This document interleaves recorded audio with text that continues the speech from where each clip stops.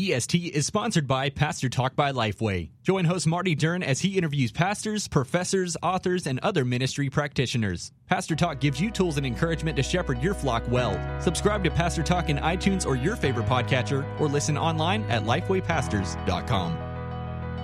Hi, and welcome to EST.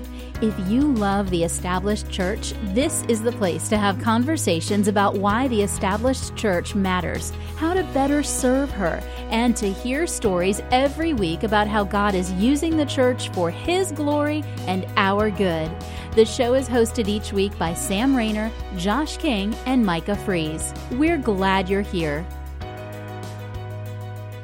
Hi, friends, and welcome to this week's episode of EST. My name is Micah Fries. I am in the studio with my good buddy Keith Whitfield, who is the Assistant Professor of Theology, Dean of Graduate Studies, Vice President for Academic Administration, and all of those things at Southeastern Seminary.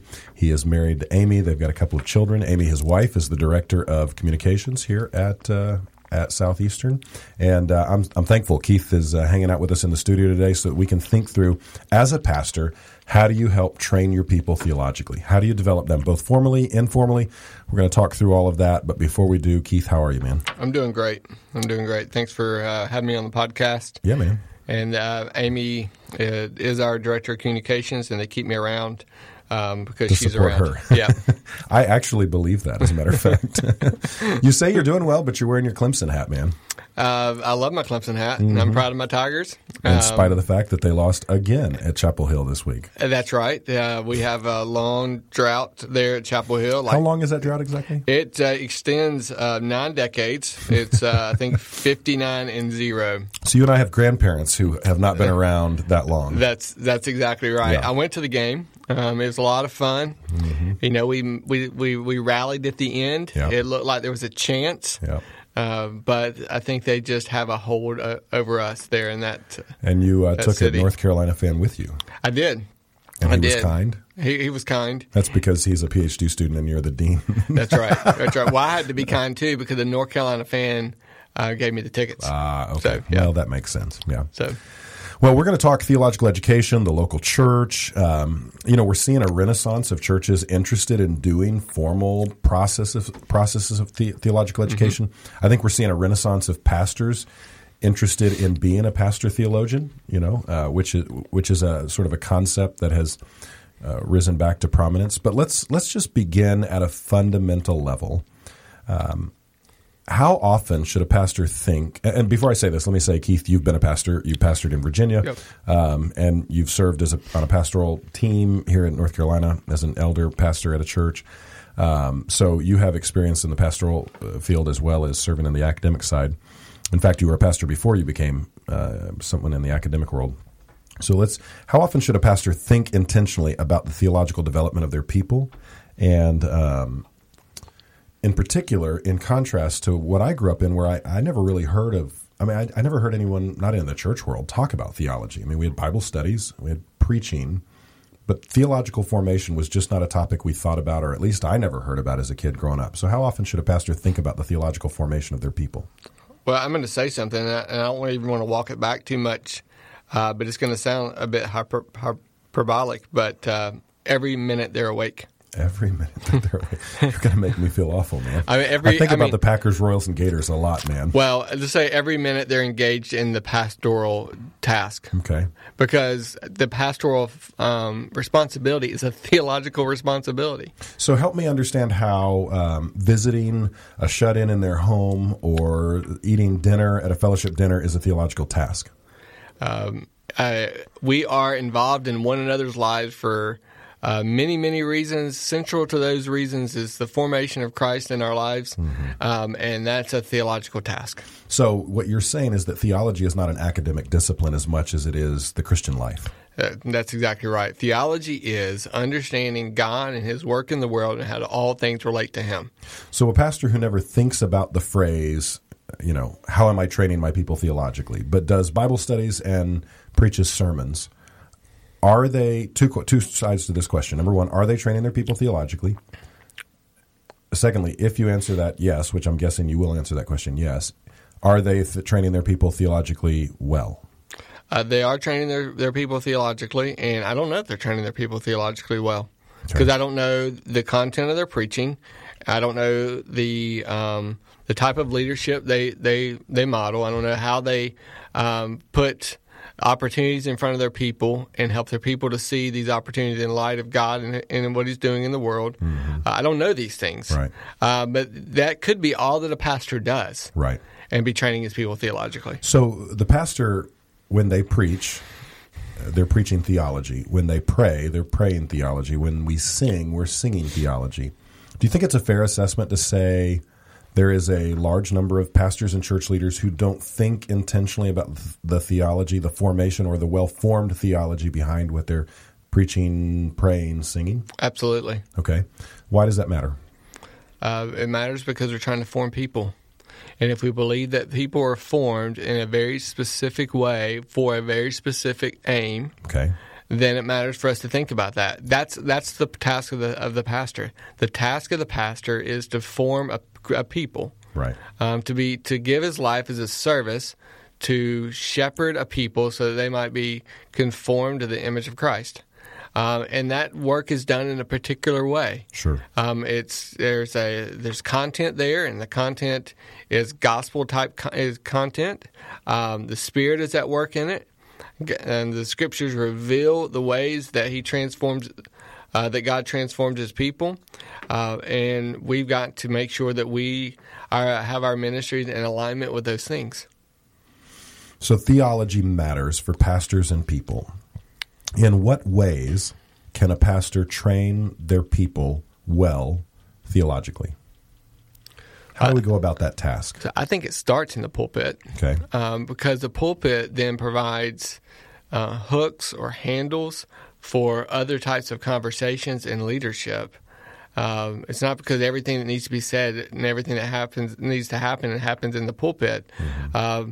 But when you come down from the pulpit and you are talking to people in the hall, or you are called to the hospital because something tragic has happened in someone's life, or you're trying to help someone think through a life decision, or you're just wanting to be a source of encouragement to someone, what they hear from you in the pulpit provides a way for you to build off of that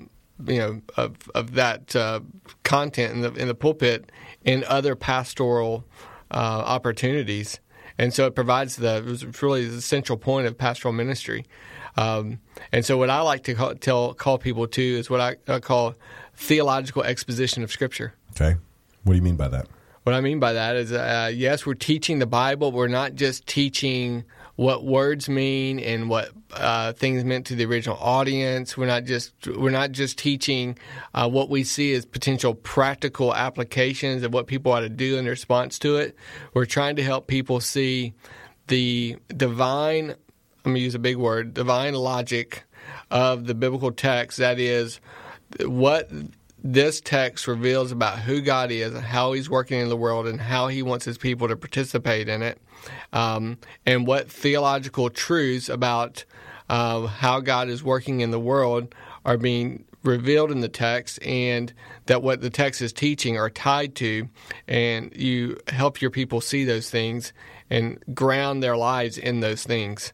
So what you're saying is that Scripture strings together. It's not a collection of independent thoughts and concepts, and that by teaching your people theologically, you're helping them put the whole of Scripture together. Yes, and there are bedrock concepts in Scripture, like the character of God, like the centrality of the person and work of Christ, like the doctrine of sin. God's covenant faithfulness to His people. Yes. There are these bedrock foundational truths in Scripture that provide a way of seeing the world. And the exposition of Scripture needs to make sure that it's continuing to develop a biblical understanding of these bedrock truths. It's a framework for seeing the world. Yeah. Is what you're doing, is helping form that.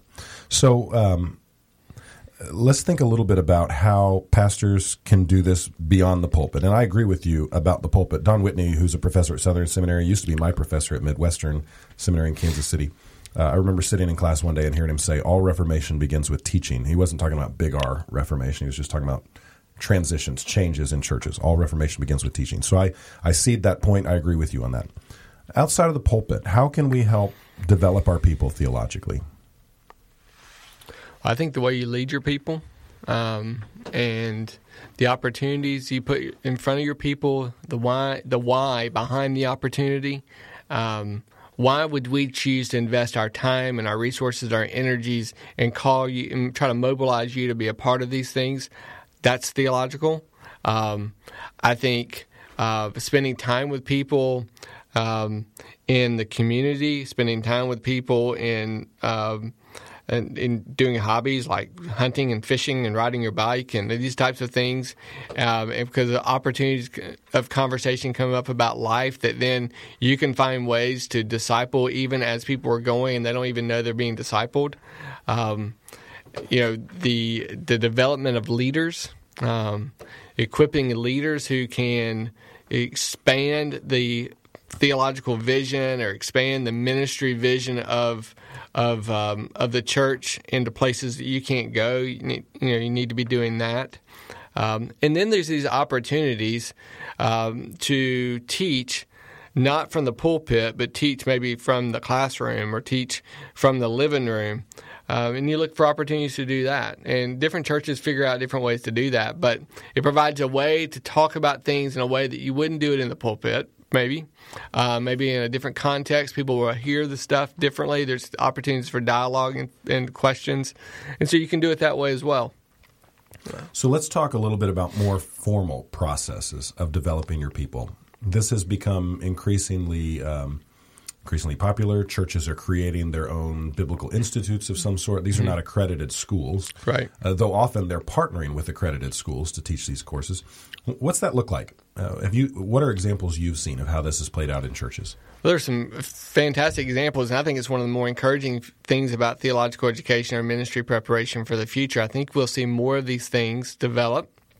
And there's all sorts of models. Frankly, from my seat of the bus, from the institution seat, and wanting to partner with churches doing this, the variety of models kind of makes things difficult because there's not one sort of path that everybody's following that we can partner with. So people do all sorts of things. They do things on Saturdays. They do a Thursday night teaching time where there's teaching, and the other thing that happens is there's sort of a mentoring and discipleship component where someone is shadowing or it's sort of serves as an intern for a pastor that learns sort of the day in, day out schedule, how to prepare a sermon, these types of things. So it happens in all sorts of different ways. I think it's a super encouraging trend and development in terms of ministry preparation. One of the things that I like about what you guys are doing here at Southeastern, you have this EQUIP program that you call it, where you partner with local churches to offer theological education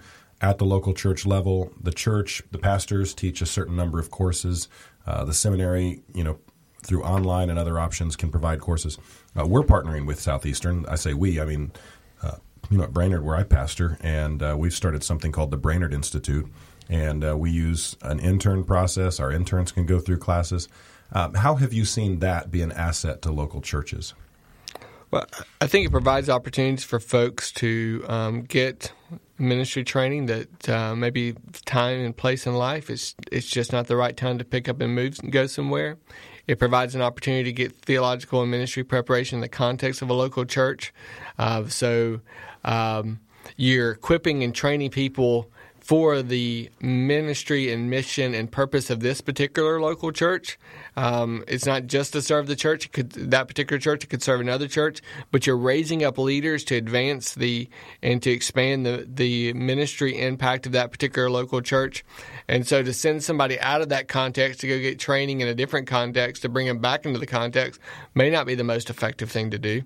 So I think that's super helpful.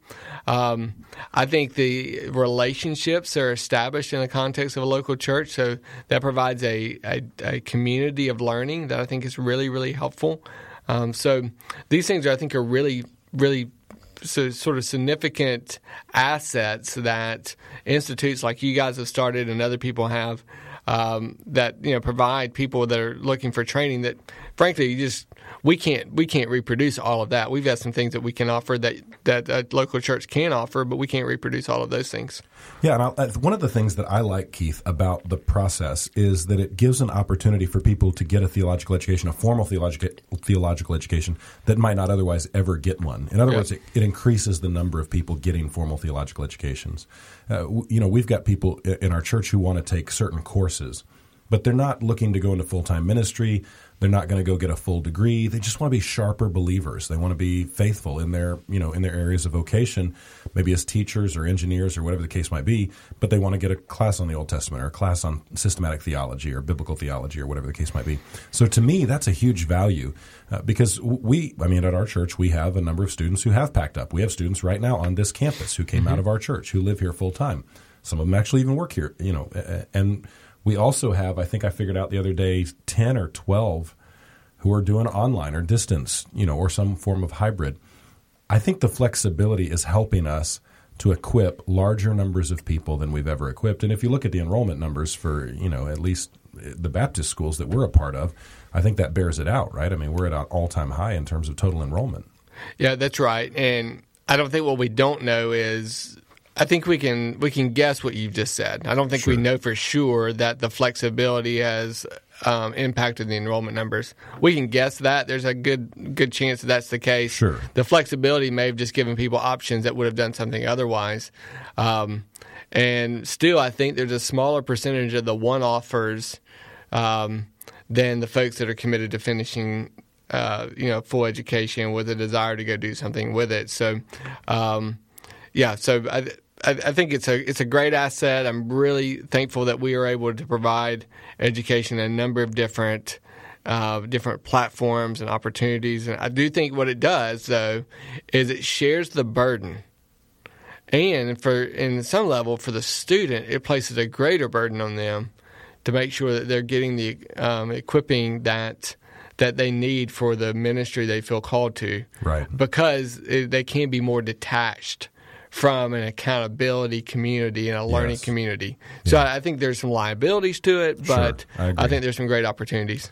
Let's talk about, we've got a few more minutes left. Let's talk about theological issues that are facing the church right now and how we can help pastors respond to some of those issues. What would you say are two or three of the most pressing contemporary theological issues that pastors and churches are having to kind of confront, address, train their people? Yeah, I think the question about the nature of Scripture is going to. It seemed like for a while we sort of settled that, but it's going to continue to come up, and there are more and more questions on the horizon about the composition of the Old Testament.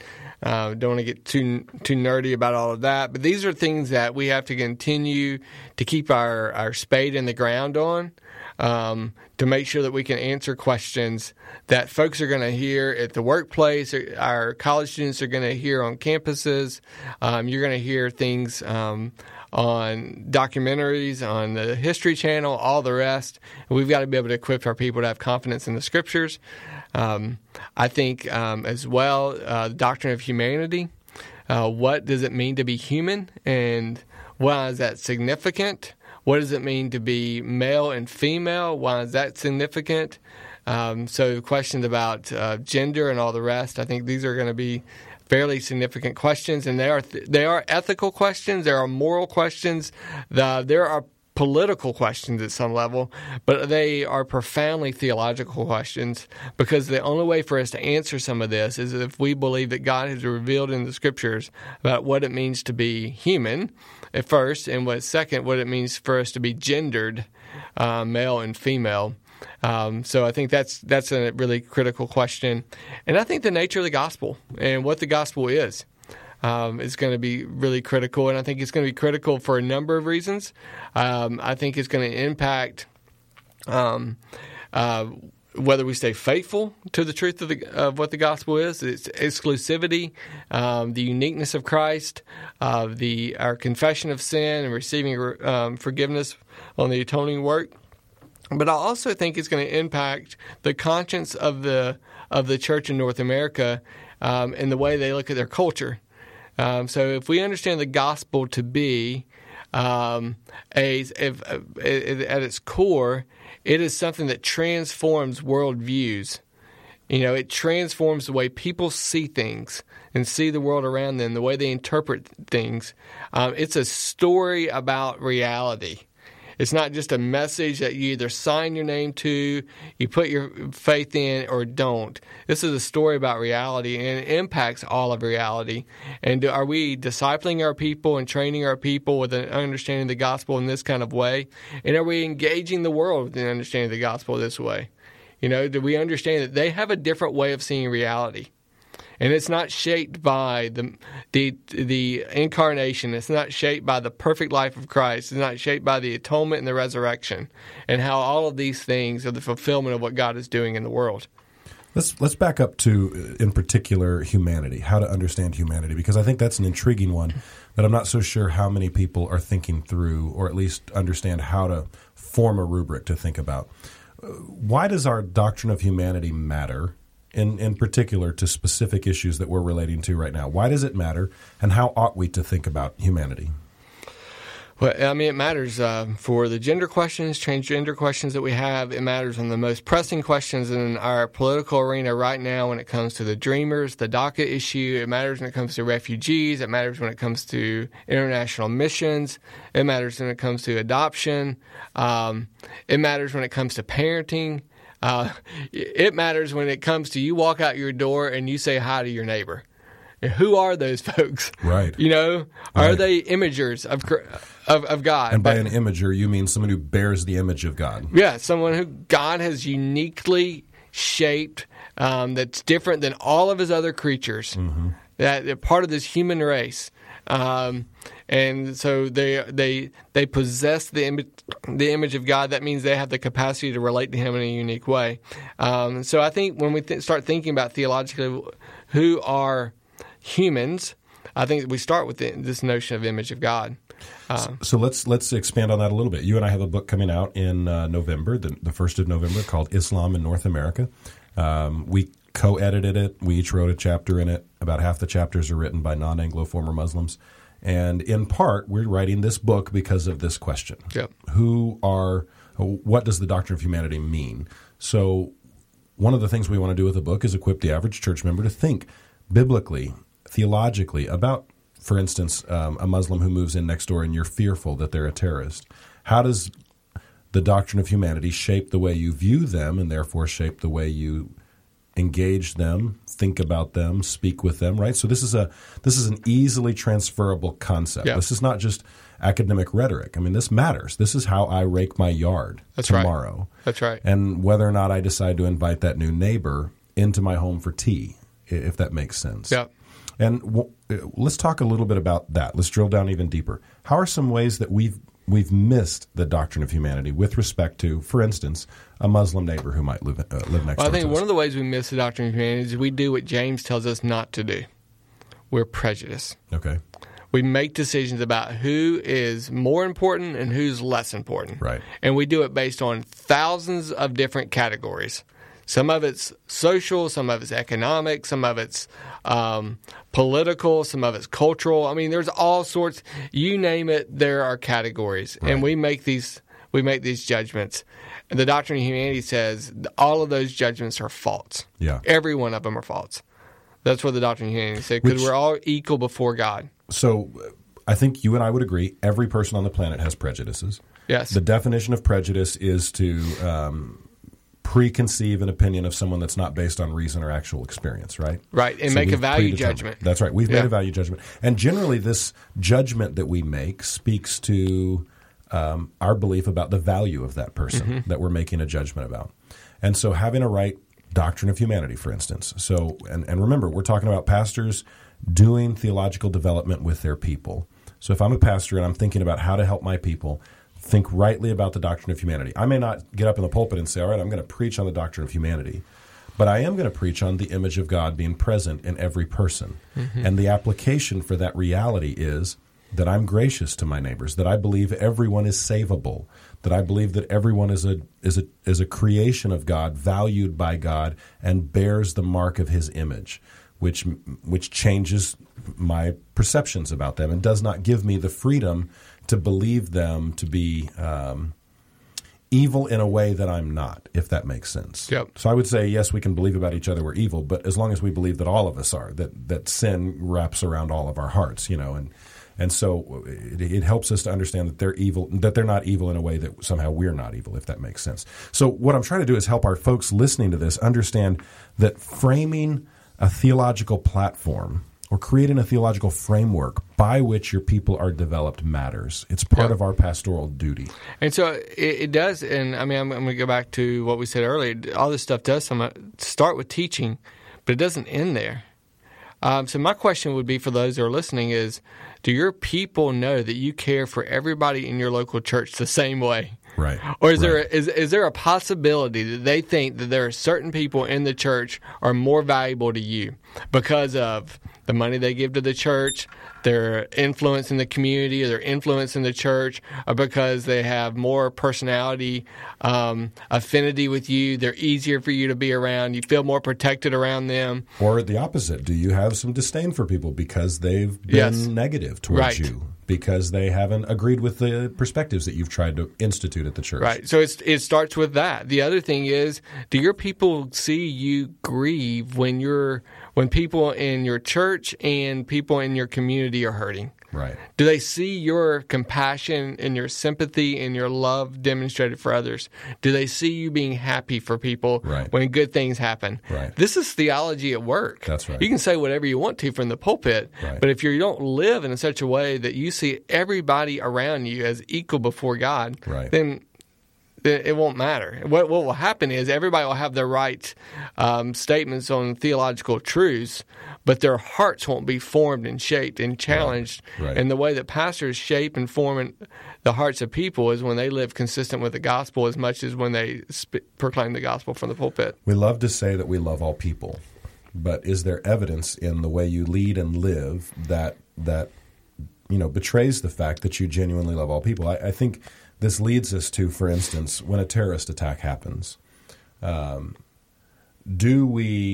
we grateful that justice is done in the life of a terrorist, but at the same time grieving the loss of a soul created in the image of God? And by that, I mean not just the people that were harmed by the terrorist, but by the terrorists themselves. Right.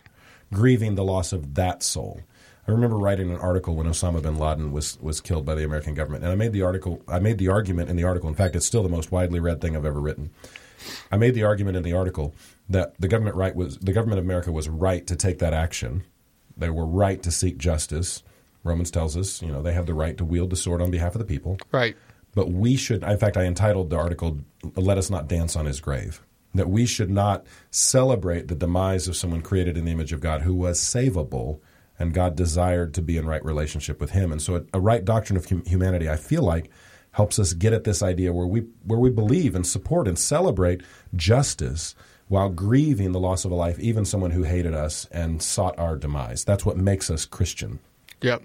Now, and I agree with that. And how, when we look at someone who maybe is practicing same-sex relationships or has some practices that's confusing of gender, and I mean, let's just say there's maybe a bit of a repulsive or maybe even a yuck factor for some of our sensibilities on that sort of stuff. And it's communicated clearly that way. It's visibly evident sometimes in the way pastors preach and speak from the pulpit. Absolutely. And can we both say what they're doing is against God and His Word and what He designed rightly for the world, and speak against that, and at the very same time mourn the fact that they don't know Him and their lives aren't in conformity with Him and His will for their lives, and desire that? And does the way you preach about issues like that convey more that you want them to get what's theirs, or does it convey your compassion for them,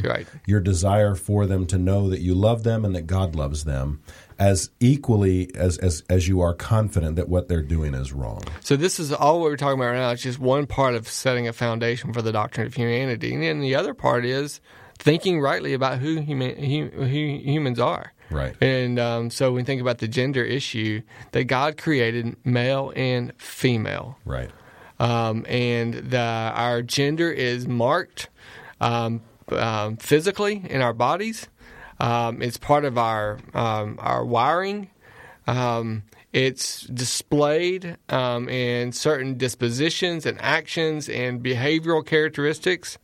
It's a very complex thing to say this, but we can say that there are differences, and we live in a culture that's trying to eradicate those differences. How do we help our people to think clearly about those things? At the same time, realizing that we live in a world that's fallen, that's broken by sin, and that there are people who are genuinely confused about these things. That's right, and acknowledging, okay, another branch of theology, hamartiology, however you would say that, the doctrine of sin, right? Recognizing that sin is pervasive even to the DNA, even to the molecular level of humans. So when you have people in your church who are created in the image of God, but who say to you, physically, I feel inclined in this direction, and yet you're saying it's sin, we can affirm that physically they may feel that way while it is still acknowledging that doesn't mean it's right. And I think sometimes the church has struggled with that, being able to acknowledge.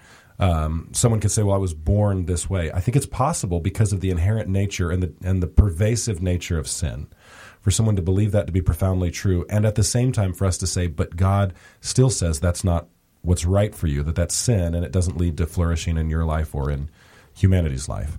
Now we're really getting deep. We are, and this is why theology is so important, and why it's important for pastors to have a theological conscience.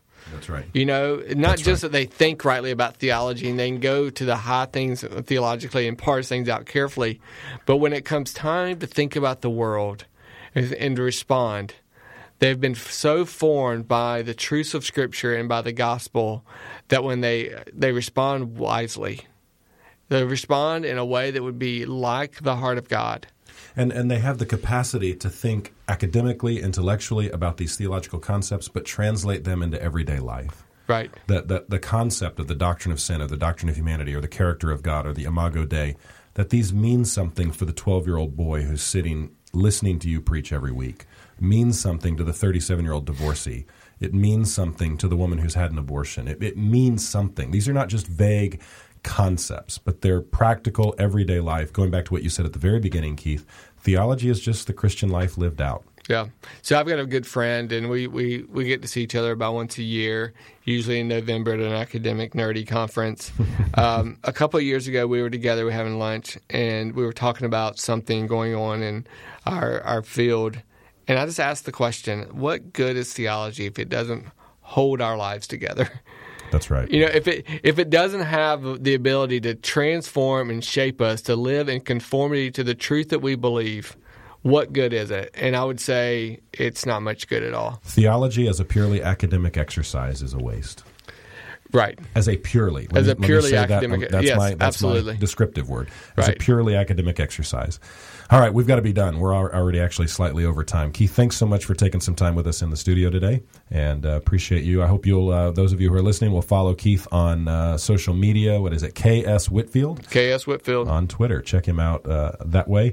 Follow those of us who are contributors to EST on social media. Follow EST Church as well, and we hope you'll continue sending in your questions. They help guide a lot of our conversations here on EST Church. Share this episode with your friends on Twitter and Facebook and the like, and let them know that they should tune in and listen to us as well. Until next week, this is Micah Fries. You've been listening to EST, a discussion for the established church. Make sure to follow us on Facebook and Twitter, as well as subscribe, rate, and review on iTunes, Google Play, or your favorite podcatcher. Thanks for listening. Support for EST is provided by Southeastern Baptist Theological Seminary. The mission at Southeastern Baptist Theological Seminary is to glorify the Lord Jesus Christ by equipping students to serve the church and fulfill the Great Commission. The school is located in Wake Forest, North Carolina, and offers more than 40 different degree programs ranging from Associate of Divinity to Doctor of Philosophy. With more than 3,400 students enrolled, Southeastern trains future and current ministry leaders to lead effectively, study the Word diligently, and preach the gospel unashamedly. Learn more about Southeastern by visiting www.sebts.edu. And come check out our campus to see how you can join the Southeastern family and learn how to go to reach your community, your nation, and your world. Wherever you're going, Southeastern will help you get there.